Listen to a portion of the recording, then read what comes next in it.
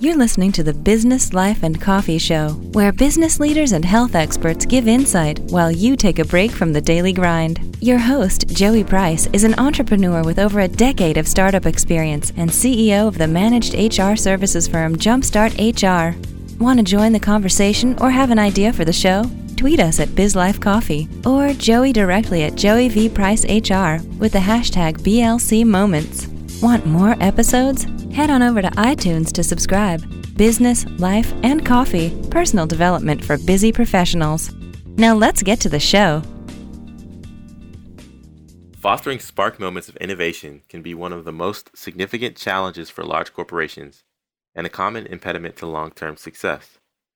Corporate entrepreneurship has spurred some of the most innovative companies and products, but it is still considered more of a fancy term than a realized innovation. Of late, many leading companies are jumping into a new wave of entrepreneurship in the form of internal startup models, with a goal to unearth existing IP that has potential for market success. Joining me to talk about this and more is KP Reddy, co-founder and partner of The Combine. Hey KP, what's going on? Hey, how are you? Hey, good to see you, or good to speak with you today. So, a lot of our listeners here are entrepreneurs, but then there's quite a few that work for large companies and have hit somewhat of a glass ceiling that they feel with regard to their growth. Could you tell us a little bit about corporate entrepreneurship and what it's all about? Absolutely. So if you look at, I always say we're not doing anything necessarily that new, maybe rehashing the old, but, if you look at it, most people don't realize that, Microsoft did not invent Windows, Xerox did.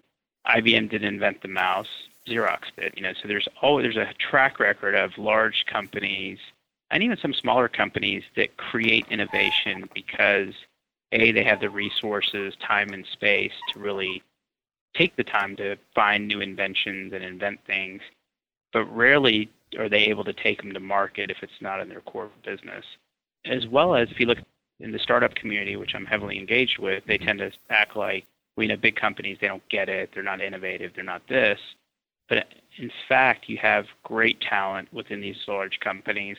However, you have 2.5 kids, buy a house, buy some cars. The idea of leaving your corporate job and living off ramen noodles for the next 2 years is less interesting. So what we've done is created a path where companies actually partner with us.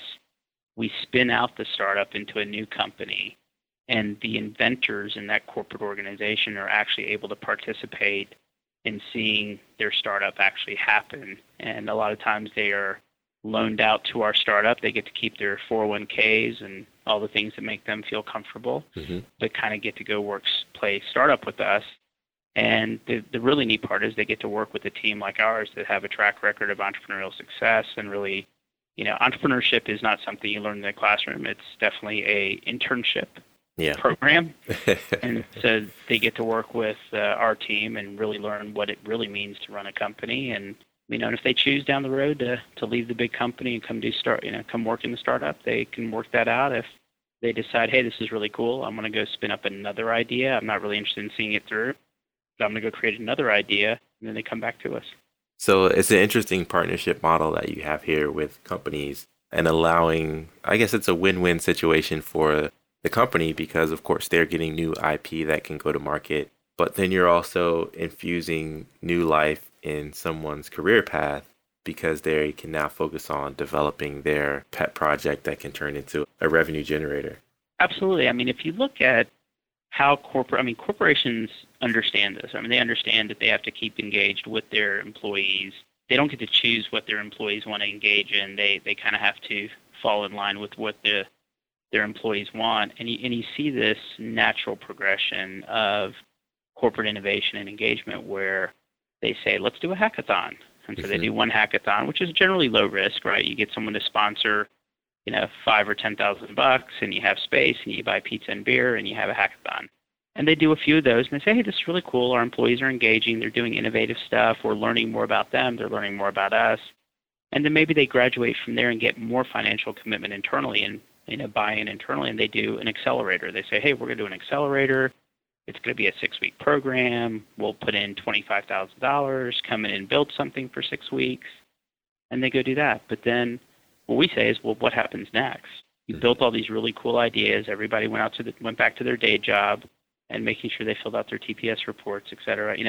They go back into that corporate life. What happened to all that great innovation? And we kind of view ourselves as the next step in the life cycle of corporate innovation. Yeah, I mean, you touched on something there that can be so demotivating is when you invest so much time and energy and passion into a project and then it gets scrapped with no chance of life. And I'm hearing you discuss, your partnership there and the idea of corporate entrepreneurship. And it all sounds great to me. What are some of the common objections that you might see in large companies, or why might a large company be slow to start with adopting this model? Yeah, so a lot of large companies, especially if they have outside shareholders, are somewhat stuck in a quagmire. If you're a public company whose investors believe you're a safe investment, you give dividends, you're a value play investment, and then you run off and start doing high risk, high return innovation, that's not why I invested in your company. So there's definitely some resistance to companies in that value stock category working with us because they believe that their shareholders would view it as high risk, where in fact we're actually de-risking their innovation because it's a partnership. So we're taking on risk as well. So we help de-risk it through our own, by us taking on some of that risk. The other thing, this happens in kind of closed door meetings, is we're a little concerned that our employees will be so excited about working with you guys that they're going to leave. Mm-hmm. And that's not our mission. Our mission is not we don't want them to leave though. So one of the things we've done is we've had to really work with management of companies to help them understand that why don't you give your employee, if they invented it, how about we give them some equity in the new company? And then they get best of both worlds. They get to see their baby get off the ground and have some economic interest in it, and they get to keep their day job. Yeah. And that is a conversation that's been hard to have because most corporations, this idea that we're going to let an employee have equity in something that's not in our core business, that's not how that works. They built that IP on our watch. And I'm like, that's, if you want to continue to retain people and have them engaged, let them go back and invent the next best thing. Yeah. And then monetize it. So totally agree. And so you are, and again, listeners, we're chatting with KP Reddy, co-founder and partner of the Combine. Tell us a little bit. Let's deep dive into the Combine and who you are, who your key players are, and the geography of your business and all those details. Okay. Yeah. So me and my partner Hans Utz, we started this actually in Atlanta. I was at the time running the incubator here. It's one of the oldest incubators in the world called ATDC. That's based on Georgia Tech campus. And he was essentially running the city of Atlanta for the mayor and was given the task of how do we drive more innovation in Atlanta. And so we both left our day jobs, which a lot of entrepreneurs do, and said, let's go figure this out.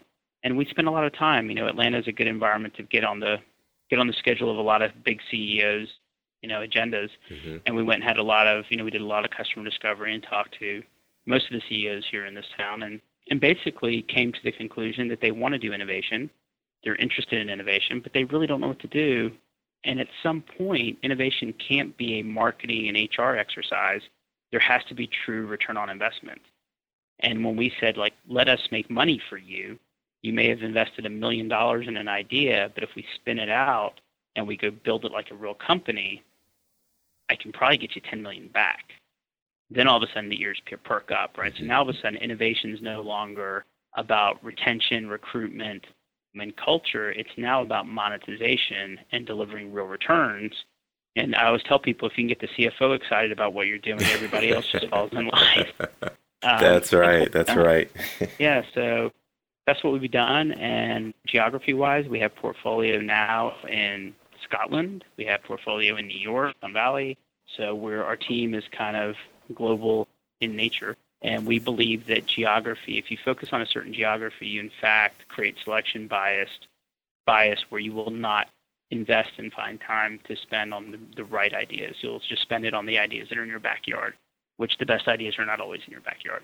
I totally agree. My company, Jumpstart HR, It's HR outsourcing for small businesses and startups in the US. And I wanted to not be pigeonholed to a single geographic location because we want to work with the best and brightest small businesses and help them. And you may not always find that in your backyard. And most of our customers are outside of the Maryland area where we call home. So I think it's a testament to what you're saying. The world is no longer flat, and we are connected by wires and video and technology in ways like never before. So I'm all about the global economy movement. Absolutely. Do you have any success stories or companies that have been created by your corporate entrepreneurship model? Yeah, actually, we've been working with a company in New York called Thornton Tomasetti, and Thornton Tomasetti has, they've done the hackathons. They have an accelerator called Twin, and they are a world-class structural engineering firm. So they've designed some of the tallest buildings in the world that you know. And when you're designing the tallest buildings in the world, you really can't buy technology off the shelf. You're having to innovate. How do I get that much taller? How do I do the next big thing? So we've been working with them and their accelerator, and we will be launching 5 out of their company this year, out of Twin, that have come out of their accelerator. And the interesting thing about it is only a couple of them are actually focused in the building industry, whereas the others are actually technology that they invented for structural engineering, but actually applies to other industries and other markets that they would have never pursued. They don't have expertise in automotive or sensors, and that's not their world. They're structural engineers. But the technology has broad application across other industries that they would have never really pursued. Yeah. And this reminds me of a book I'm sure you've read, Rework by Jason Fried, of 37 Signals. And there's a chapter in there where they basically say every product creates a byproduct. And so I think that is a testament to this company you're referring to and anyone pursuing entrepreneurship, because you have your main business line, but every business line creates another additional opportunity for you to add value to someone else, whether it's through the expertise that you're learning through delivering your own main product or some technology or resource that you can develop to make the execution of your products and services easier. You could then license that to someone else. Yeah, absolutely. Yeah. Also, we really believe, to an entrepreneur that's hitting that level of frustration within their company, I'm doing all these really cool things, why can't we do something, let's do the next thing. They tend to be the folks that we get phone calls from. Hey, can you come talk to my boss? Can you come do a workshop and talk to our leadership about what's next? And we've kind of are now starting to own the what's next of corporate innovation and entrepreneurship. And that's a great segue into the next and final question here. And that's, how would someone listening to the podcast reach out to you and have you come to their office, make a presentation, or how would they otherwise contact you and get more information? Our website is, if we've done our job, our website's chock full of information.